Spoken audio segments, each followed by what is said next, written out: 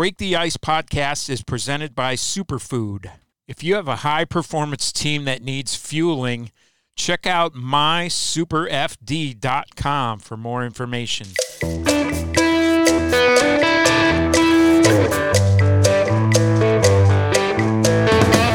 Hey everyone, Mike Vogel here for WashingtonCaps.com with another edition of Break the Ice, coming to you from Break the Ice National Headquarters here in Arlington, Virginia, and joined by Caps assistant coach Kirk Muller. And Kirk, welcome to our humble studio complex here.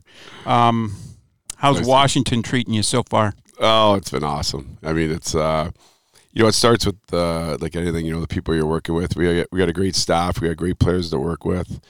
Very impressed with the organization. A lot of people proud to be a part of it, and such great hockey fans. I've had a chance to, as play here against Washington and coach against Washington over the years, and it's always been a great spot. But as a city and area, and through Virginia and DC and all that, just an impressive area. So much to do. Well, you've had a remarkable career as a player and as a coach, and we're here to kind of delve into a lot of that. 19 seasons as a player in the NHL, which to me you essentially had two playing careers, one in the top six and one as a really good checking line guy and a glue guy down the lineup later on in your career. But kind of snuck up on me, probably not on you, but this is year 18 in the coaching biz for you. So it's one more year, and you'll have matched the playing career, which I mean that's impressive. It's very impressive. Yeah, I'll be no more as a coach than a player, but it goes by quick, and I've been fortunate. I've worked with a lot of great people, and enjoy every minute of it. It's always, I said, it's a privilege to play in the NHL and work in the NHL, and just over the years, so many things have changed, so many things stay the same. Yeah. But the one that doesn't is we got great people in our sport, and I enjoy every day coming to the rink and working with the guys. Yeah, that's the best part of it. Every day is different. You never know what's going to happen. Yeah. All right, let's go way back. You were born in Kingston, Ontario, northern shore of Lake Ontario. Grew up playing hockey there, I guess. And for me, kind of a weird thing. Like we talk about the Connor Bedards and these kids playing junior hockey at age 15. You actually played a couple of games your age 14 season. Now, how did that work back then? Because I think that was only because it was your hometown team. Yeah, it was. So basically, I grew up in Ontario, like you say, in Kingston, and I was playing minor hockey there, and then the level before Major Junior A, which people are familiar with, where a lot of players come out of to join the NHL, or come from Europe or come from American colleges. So there's a draft that they have there, and so young kids in Canada, like you get drafted, you leave home, you go to high school in that city, and you play junior. And that's essentially, the draft is like, I think, when you're 16. 16, yeah. So the exception is, and it wasn't planned or anything, but I was playing a level below, and my season ended, and because I was from Kingston, you're allowed to bring kids up at any age, and they had some injuries, and they thought there's a chance that I might be able to play the next year for the hockey team, so they came up and said, why don't you practice with us? And I did, and a couple of injuries happened, and next thing you know, I'm playing in the playoffs against the Ottawa 67. So it was a great experience, and it kind of prepared me to get ready to play that next year. And then I guess you're just living at home, right? There's no billet, and then you get drafted to Guelph, and now all of a sudden you're 3+ hours away. Yeah. So basically, like even though I played in Kingston, they wouldn't have the rights to me. I still had to go in the draft like everybody. When you were 16. Yeah, and so when I was 16, I played a full year in Kingston, and then I went to Guelph, and they were an expansion team, and we're all young guys, and spent a couple of years there before I turned pro. Well, and you had a couple great years there, but like you say, they were not a great team, and your second year there was your draft year. Yes, and there was a little bit of push me pull you going on between the Team Canada hockey. Exactly. Hockey Canada, where they wanted you to play in the Sarajevo Olympics. Yes. Or potentially play in the Sarajevo Olympics, and Guelph didn't want to let you go, which I don't understand, because why would you prevent a kid from playing in the Olympics if that was a possibility? What was that like for you to be kind of caught in the middle of that at such a tender age? Yeah, it was was complicated because you're a Guelph player and I'm playing there, and then Team Canada comes and said at the beginning of the year they said that they wouldn't take any junior A players, and as the season progressed, I think they kind of changed their mind, thinking we need some reinforcement, and then in around that time, what happened is we went to the World Juniors in Sweden, and there was about 3 or 4 of us on that team that they were watching, and so I think they said that, at that time they said, listen, Olympics are coming up. Can we borrow these 4 guys for the Olympics, and then we'll get you back to your junior teams, and that's really what happened. So I do owe Guelph, a lot of thanks for them allowing me to go, and I participated in the Olympics, and had my birthday over there, and it was quite an experience. Anytime you get a chance, for kids in Canada playing hockey, we never grew up. Our dream wasn't to be in the Olympics. It was always to win the Stanley Cup. And then this opportunity just presented itself. So to play in the Olympics in '84 in Sarajevo, Yugoslavia, play against the Russians at the time, Fetisov and Kasatonov, the big 5, was just a really cool experience. And really, because of that level of hockey, it really prepared me for my next year, when I turned pro starting in Jersey. Well, and like you alluded to those 4 guys, so pretty remarkable situation. You guys were the first 4 Canadians to play for a World Junior team and in the Olympics in the same year. And like you say, you celebrated your birthday over there. I think you were a couple of days past 18 when you played in the Olympics. And then you were the youngest guy on that team. What was that like being, in a foreign land there? And I mean, I feel like there was some unrest going on, and you had guys who were defecting from some of those places. It was a real life lesson. You think playing hockey, it's all about hockey and all that, but the lessons and the experiences you witness and go through over the years, and that was one of them. Is that Yugoslavia months later was going through a civil war right when the Olympics ended, so we witnessed the soldiers around, a lot of the chaos that was going on, and yet here they are, hosting the Olympics. So we're fully aware of all that situation, and I'd never even been to Europe before. So I go to Sweden for the first time in the World Juniors, and just that alone at that age and traveling and seeing a different country and different cultures was pretty cool. But seeing a country like Yugoslavia in that situation was pretty unique.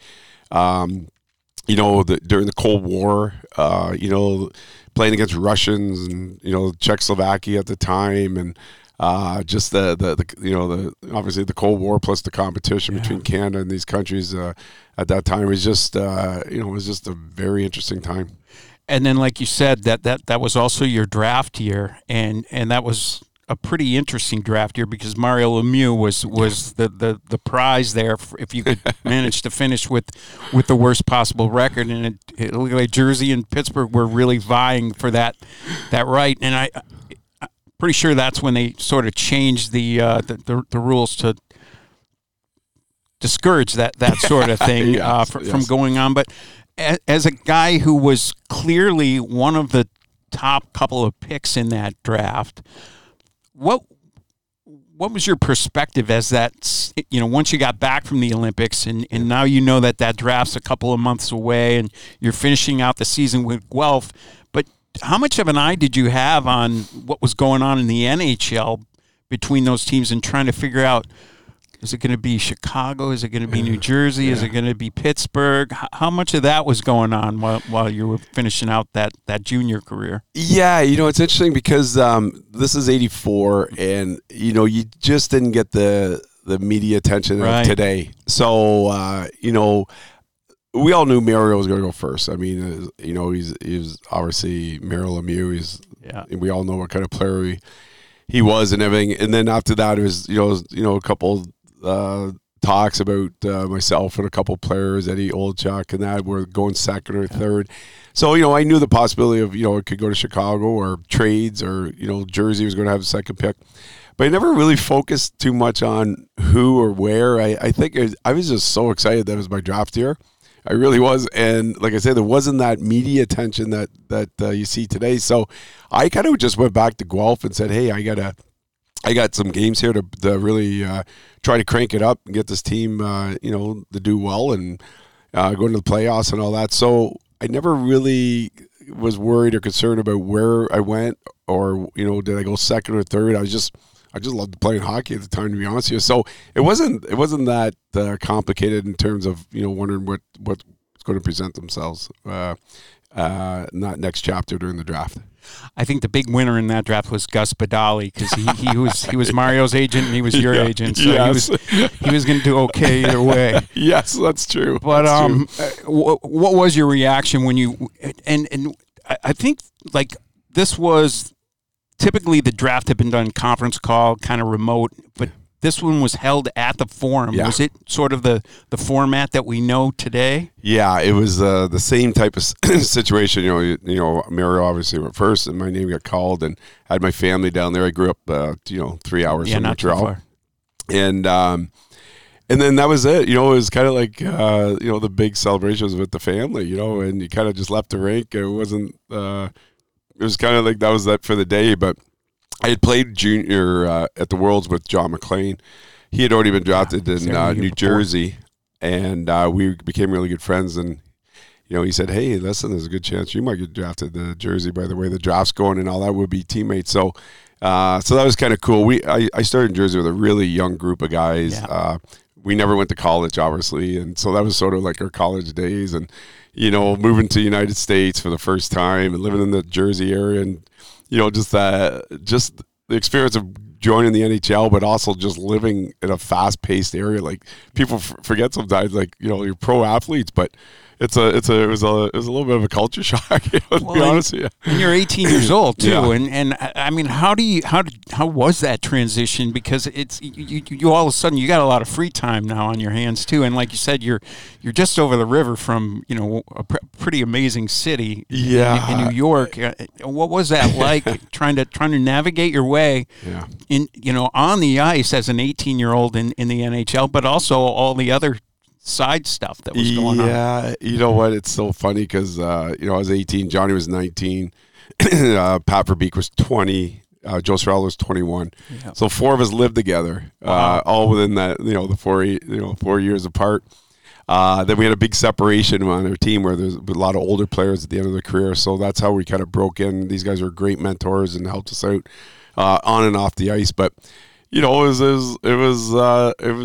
the 80s, it was like we practiced hard and went out and had lunches and beers every day together. And I'm like, and people today would be like, that's crazy. Or if I tell the players, I go, it was just a different world back then. But it was, but you had very tight, close group of players because you spent so much time together. And interesting looking back, thinking of that's what the life was at that time. It was very different, and training camps were long, and there were a lot of preseason games because guys needed that time to get in shape from the summers. Yeah, I mean, you guys would sit there and say, hey, it's July 1st, it's time to start working out, getting in shape, but like you say, it was long. You do 2 scrimmages a day. During training camp, you'd play way more exhibition games. So, I mean, by the time opening night hits, at the end, we're ready to go. We did it a whole different way, and probably a lot harder way than the guys today that take, such good care of themselves. They're in such great shape, and they don't need the games that we needed to get to that place. But I always remember a funny story is having a scrimmage in the morning. And 2 teammates look at each other and say, hey, like we got to fight each other just to kind of prove that we're still, good with this team. And the one guy said to the other, he goes, you know what? It's 10 o'clock in the morning. I'll fight you this afternoon. It's too early. That's good stuff. So people forget, too, that when the Caps came into the league in 1974-75, that the Devils were actually their expansion brothers. They were in the Kansas City Scouts and later the Colorado Rockies, and by the time you got to New Jersey, they'd been there for a couple of years, but they hadn't had a whole lot more success than Washington had over that period of time. And I was living in Chicago at the time, and I was at the game where you guys, the last game of the regular season, 87-88, where you guys won that game, and it was John McLean who scored the tying goal late in the third period, and then the game winner in overtime. Darren Pang was in net, and I was talking to him about this game just the other night. Chicago Stadium, And you guys, that was the first time you got in the playoffs, and you guys parlayed that into, I think, conference final that year. Might have knocked out the Caps on the way. What was that like? Because you led that team in scoring, and that was kind of what put Jersey on the map, and maybe the very beginning of those Cup teams that came a few years later. Yeah, we knew it was going to be a process there. You know, we were young, we weren't very good, but we wanted to get better, and we had a great group. Lou Lamoriello came in, did a great job. We just kept climbing and climbing. Like you say, you need that kind of spark to kind of get over the hump. And, we've been battling for a few years, and then all of a sudden that, winning goal by Johnny McLean, the last game of the year to finally make catch into the playoffs. And then we ran with it, and we went to 3 rounds and lost out to Boston before going to the finals. We played Washington in there, and I think to this day, believe it or not, I think it might be the most penalty minutes in one series ever in the history of the NHL, which is kind of no one would really think, that would be but great teams here with Scott Stevens and, Rod Langway was such a hard group to play against. But, that was sort of the stepping stone for that organization that we went 3 rounds, and then, we kind of carried on from there. And then, obviously they went on to win a couple of cups after that. What was it like playing for Jim Schoenfeld? Took over that team in the middle of the season, and he was the guy who was here when I started, the first coach that I worked under here in Washington. And I don't know how he was to play for, which is why I'm asking, because he was really good with us in the media. Yeah, well, if you remember him as a player, he's that hard player to play against and defenseman, and he coached that way. He was great because he's an ex-player. He took over and he pushed us and made us get to that next level that we hadn't experienced yet as players at the NHL level. So I thought he was the perfect coach at the time to really push us and understand how hard it is to win hockey games in the playoffs. When you were, I think, in your draft year in the OHL, you were voted smartest player in the OHL by a coach's poll, which speaks to the type of player that you were. But which coaches inspired you, like over the course of your career? Which ones are the ones whose voices you still may hear? Because I know that guy like Ken Hitchcock, you played for him, and then you were on his staff later on too. Yeah, well, you know what? I think what was interesting is, like, when I grew up in, with your listeners, like in Canada, it's not like you always we had very passionate coaches, but, it was a stage where you were really on your own. You had that freedom to, it wasn't so structured like the way we grew up playing hockey. You're on a team and everything, but there wasn't that much systems. And I think because we played off of our instincts and all that, it allowed us that freedom to really, think outside the box and not be so programmed to do certain things. So I think growing up that way, and a lot of ex-NHL guys, we talk about this as playing pond hockey outside and playing and being creative and pushing the limit on different things. And I think that allows, more room for creativity. Once you get to the NHL, of course, it's all about winning and, coaches. And I've been really, blessed with great coaches. Ken Hitchcock was a very well-prepared coach, knew the opponents really well, had his teams always totally prepared to play whoever you were going to play against that year, and he had a real strong identity with Hitch. It was a hard-working, blue-collar style, so you knew what your role was, how you're supposed to play. Pat Burns was a great coach, had him in Montreal and Toronto. Same thing. It was he really believed in reinforcing your team. He didn't really care too much about the opponents. It was more like, this is who we are.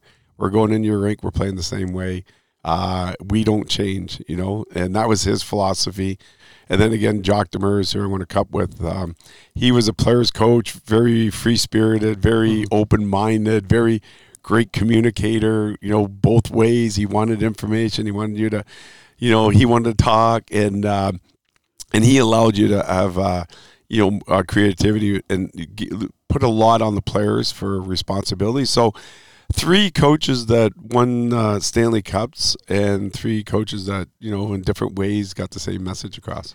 Do you feel like that creativity that was, like you said, came from the pond hockey days? Do you feel like it sort of got tamped down by the advent of video and neutral zone traps and things like that came out of all that, and X's and O's sort of got a little prominent, and then now it seems like the game's at least it's loosened up. There's still some room for creativity out there. Well, some of the rules have changed to allow skilled players to open up. The obstructions, the holding, the hooking. That used to be a part of the game.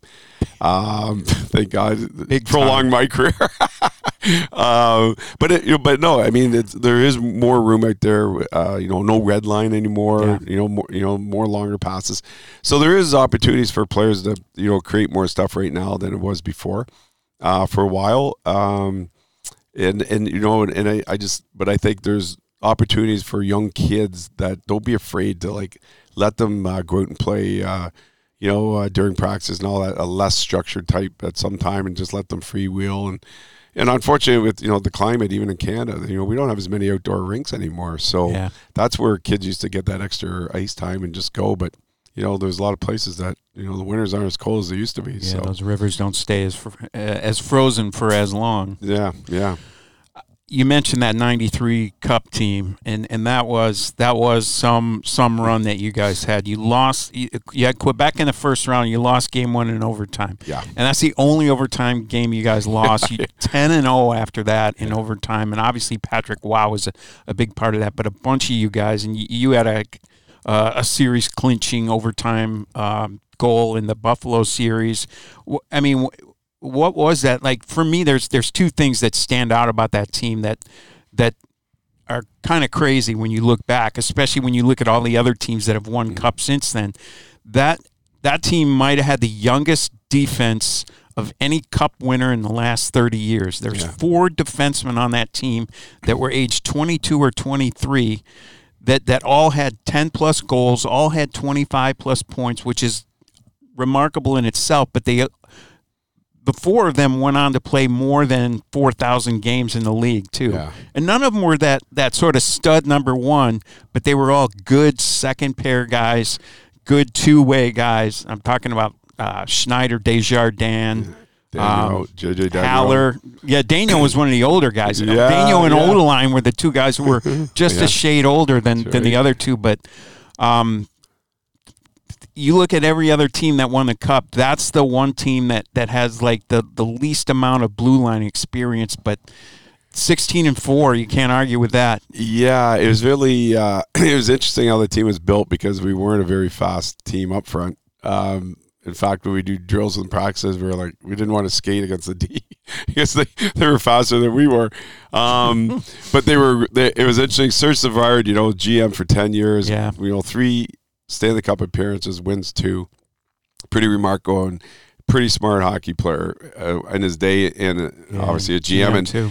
Put a team together with mobile defensemen to move the puck, which was not at that time. It was a little bit more like having big physical D and having a mix. So we were a really good puck moving team out of our zone, and we were a well balanced team. We weren't considered the major superstars or anything, but it really proves that if a team really, gels together and has the same philosophy and works together and accepts their roles and plays as a team, you never know what's going to happen. And we're the first to say that we were not the best team at all during that couple of years, but we strung together good seasons, and we played so well as a group that good things happen. You guys really hit your stride too when it mattered the most, and as a guy who played in both of those markets, Montreal and Toronto, looking back on it now and seeing kind of what it's like playing in those cities now, and you obviously have a good handle on what it's like playing in Montreal, having been back there as an assistant a couple of times. What are your thoughts on how that's sort of evolved, that sort of fishbowl situation of the constant media attention and did you favor either of those situations? Looking back, did you have more enjoyment? I mean, obviously you win a cup in Montreal. That's going to stand out. But what was it like playing in those two cities in those days? Well, I mean, in Montreal, if you really paint the picture, they don't have an NBA team. They lost the Expos and all that. So it's a team that's really people are very loyal to all year round. So because of they're missing a couple other major sports teams, you can imagine the media attention focuses on that club, and it's all year round. So there's the English and there's the French and media. So there's so much attention and to that hockey team. And, they have the history and there's a lot of pressure to win, a lot of expectations, normally when we were there and I was in my prime years. So I thought it was great because, the season is hard and to be good 82 games a year is difficult. But I just found the nights that you didn't have it and the fans let all of a sudden it's like amazing how the mind tricks your body and you get that second energy and second win. So I just thought that type of atmosphere was what I really enjoyed as a player at the time. So it pushed you, but I just thought it was awesome. And, very similar to Toronto, the very loyal hockey fans. Obviously, they got a couple of more sports teams there, but it's a big area. It's very populated area in Ontario.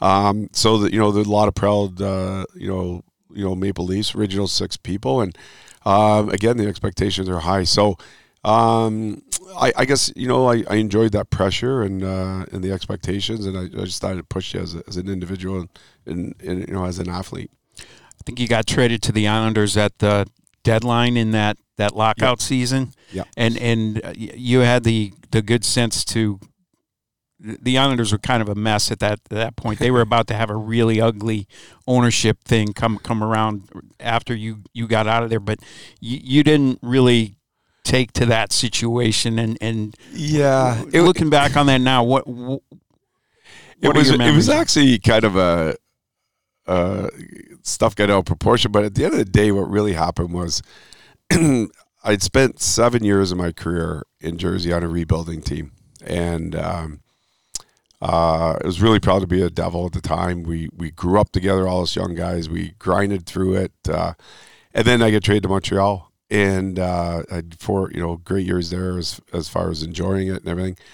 When I got traded back to the island, the big thing was they wanted to rebuild. It was the discussion. I was going into my 12th year. I didn't know I was going to play 19. I thought I might be playing 14, 15. And I said, listen, nothing against New York Islanders. I have most respect for that organization and all those Hall of Fame players that played there. I had just said, hey, listen, 7 years I committed to a rebuild.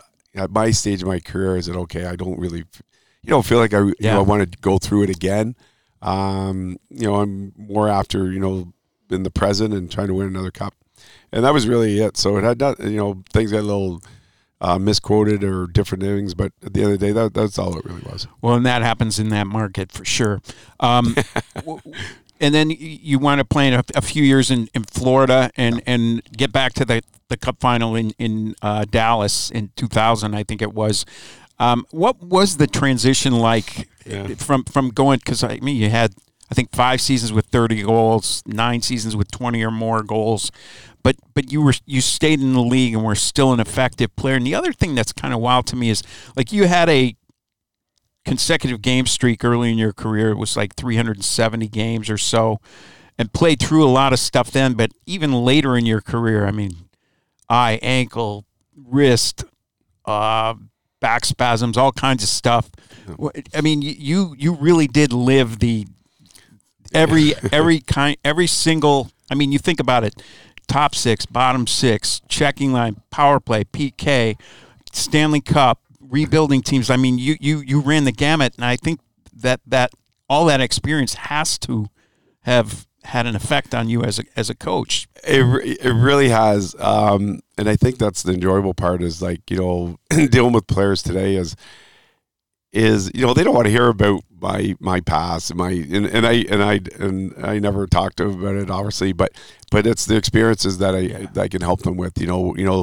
Then you hit it on the nail. I was lucky. I broke in as a high draft pick, number 1 center, and as the years went by, number 2, third line check-in center, fourth line healthy scratch. But it gave me an opportunity to really see the game through everyone's eyes. As forwards in different roles, and whether you're an offensive guy or a check-in guy or a healthy scratch or an older player, and I think that those experiences really helped me with the players, and I think they respect the fact that I did go through it. And that I can relate to them in those scenarios. So I try to use those experiences with the guys, and guys that haven't scored in 10 games, or slumps, or pretty much every scenario I think I've kind of gone through. Playing with injuries, and so I think it really has helped. And I think that's why I've been able to kind of stay in the game, is because even though I'm getting older and the players are young, I think I could still kind of relate with them. Those type of things don't really change in the game. How would you compare the process of sort of finding your way, finding your place on a team? Anytime you move to a new team, you're looking to open some eyes, show these coaches what you're all about as a player, etc. What's that like now, as when you go from one organization to another as a coach, and especially in the situation here where you're working under the youngest head coach in the league and a guy who's in the NHL for the first time. You're kind of the glue guy here. It's sort of what we just talked about. You've been through everything. You've experienced everything. You're kind of here to help guide these guys in a sense. What's it like sort of meshing and developing that staff chemistry, which I think people don't really understand, that's pretty important to the flow as well. Well, I think it starts with obviously with Carbs. He put his staff together, and his belief was to really get a group that believes in the same stuff, very flexible, and in what they do. He's very open-minded on ideas, suggestions. We're all in it together. It's not, this is his team and everything's, what he wants to do. So he's really opened it up for us all to, be inclusive and add our ideas and all that. And like you say, I think it's awesome because it's a young staff. I kind of sit back sometimes and just let them have that eagerness and that youthfulness. And, Mitch, has worked so hard. And, for example, first time in the NHL. And I just sit back and love how enthused they are and how excited they are for these opportunities. And if there's times there where, a little guidance on, because it is different, working in the NHL and working with superstars and guys that have been established and everything, that, how you handle them and, with practices, games, ice time, communication. So it's really important. So I've really enjoyed working with these guys, and that's where I think it starts with. Those 19 seasons that you played, was there a point in that period of time where you thought coaching might be something that you wanted to do? Because I know there was a gap between the end of your playing career, and that's understandable too. You might just need a couple of years to reset. But so two-part question, I guess, is were you sort of thinking about becoming a coach, and how did it come about that you joined Guy Carbonneau's staff there in Montreal? Yeah, well, very wise guy that I have a lot of respect for, Bob Gainey. I finished up in Dallas, and when I finished playing, I was like, what do I do next? And he had great advice. He's like, why don't you take a year off? You spent your whole life playing hockey, and since a kid and everything, and the 19 years of playing. And he says, take a year off and enjoy the family and all that. And then if you get the itch or whatever, you want to get back into the game, or you want to venture off and do something different. And I kind of took that. I was like, wow, there's so many things I've never had a chance to do, in my life because it takes up so much time. Yeah. And I did. I took a year off, and then I went back to Queen's University, which is a Canadian university in my hometown, and they asked me to, coach, and I said, I'll try it out, see if I like it. I'm right back in my hometown anyway, and I enjoyed it. And then all of a sudden, Guy Carbonneau, an old teammate, called me and says, I heard Coach Montreal Canadiens, would you come join it? And I jumped on board and I was right back into it. I think you worked under 6 different head coaches there in the two stints Yes. in Montreal. And how different was that, seeing that from being a player to being a coach in 2 different buildings and, all of those things too? Yeah. Well, you know what? The styles changed even in Montreal. When I was playing there, we were a very well coached team. Defensively. We couldn't keep up with the Pittsburgh Penguins of Mary Lemieux and Ronnie Francis and these guys. They had a lot of star Hall of Fame guys.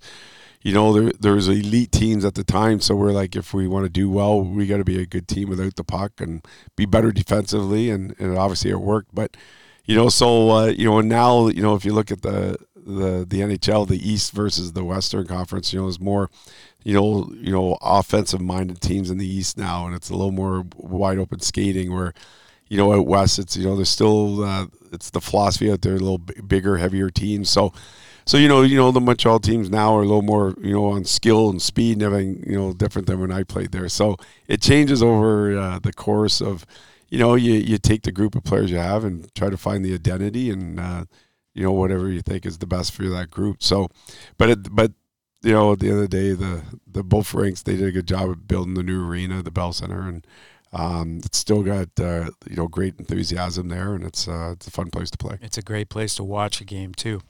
And what went into, I guess, after 3-4 years in Montreal, got an opportunity with the Carolina organization, which originally started out in one of my favorite cities, Milwaukee, but not for long. Like you got bumped up to head coach, I think replaced Paul Maurice maybe. Yes. Yeah. And then I think Johnny McLean and Rob Brindamore were on your staff there too. What was that like you're taking a job in the American League, and then a couple weeks later, all of a sudden, it's an NHL head job? Yeah, it wasn't the plan, I guess. I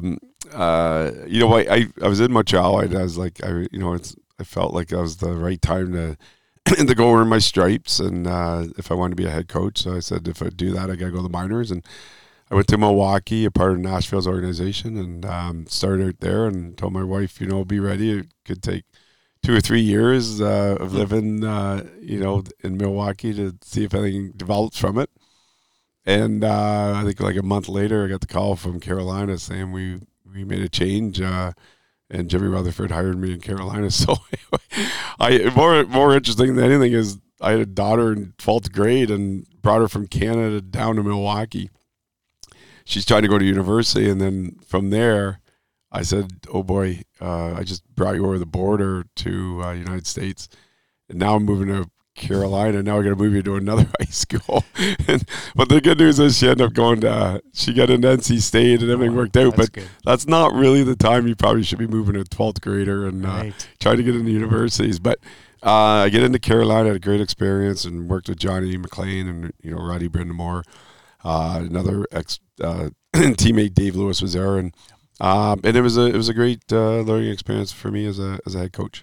And here in Washington, obviously, one of your responsibilities is the power play, which scuffled a little bit last year. But I mean, there are obviously extenuating factors. A lot of those guys were out for chunks of the season. But what's your approach when you come in and you're trying to familiarize yourself with a new crop of players, and you're tackling the task of trying to get some really successful guys back on track and maybe change up, just open up the air and open up the windows and let some air in? Yeah, well, I give the guys credit. They've been open.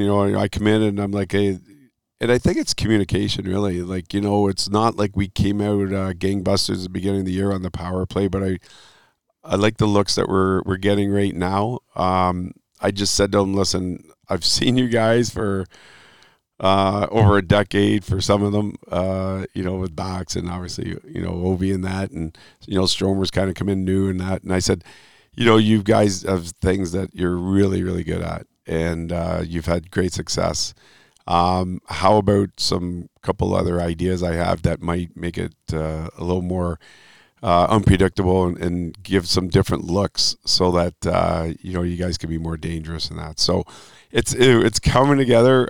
They still have some of their plays that you see over the years that they're really fine-tuned on and they're good at, and but they've been good at listening to some other options and giving it a different look, and we're just piecing that together now. So the last few games, I think the last 3 games, it's looked pretty dangerous. I thought it was a lot of fun to watch yesterday. Just the movement. How much of that it's obviously guys need to read and react off one another. Are there kind of trigger points that they're looking for amongst themselves where that tells them kind of?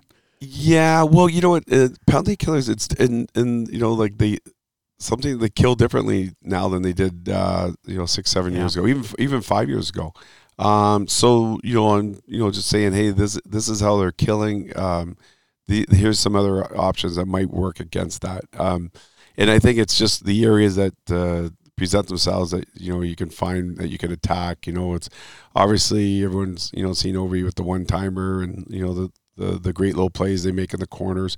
But, the bringing the puck up higher more, going side to side, spreading the penalty killing out, afraid that you're going to attack from the other side, attack from behind the net. You've seen some plays that way. Keeping the shot volume from up top from the guys like Carlson and Sandy and all that. So, you're getting threats from the half walls, the goal line, from the top, with the defensemen in both sides. So it's just being more unpredictable and more motion and attacking with numbers rather than just a one hit type really awesome play and then that's it. So that's kind of the philosophy of what we're trying to instill. Last thing before we let you go, and you brought it up, so I want to ask you about it. Attacking from behind the net. And New Jersey ran a power play probably 20 years ago or so now where they had, I think it was Jason Arnott in the middle, Rafalski and Niedermeyer at the points, Eliash, and I can't remember who the other guy was, but they had 2 guys below the goal line. Yeah. Where so you're forcing the defense to defend with their backs to the guys who are going to hurt them. Yes. I mean, and it was successful. How come we don't see that alignment in the league anymore? I remember seeing that and marveling at. Maybe it's personnel based. I'm not sure, but it seemed effective, and I haven't seen anybody run that in a long time. Yeah, and you see it more in 5-on-3, but like you say, you don't see it so much 5-on-4. But you're starting to see a little bit more motion of guys starting to go behind the net. It's starting to creep in a little bit more because penalty killers are so good.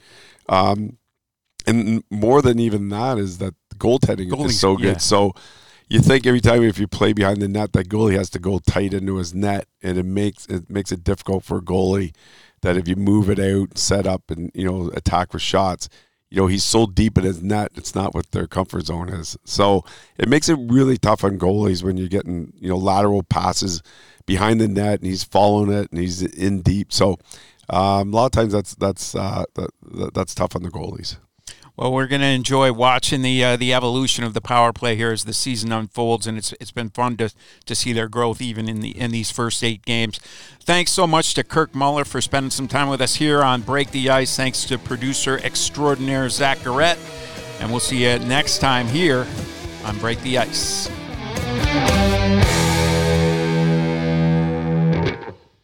Superfood Performance Nutrition fuels the Washington Capitals players and staff on and off the ice. Each bite is energy-packed, highly nutritious, and engineered to boost recovery time.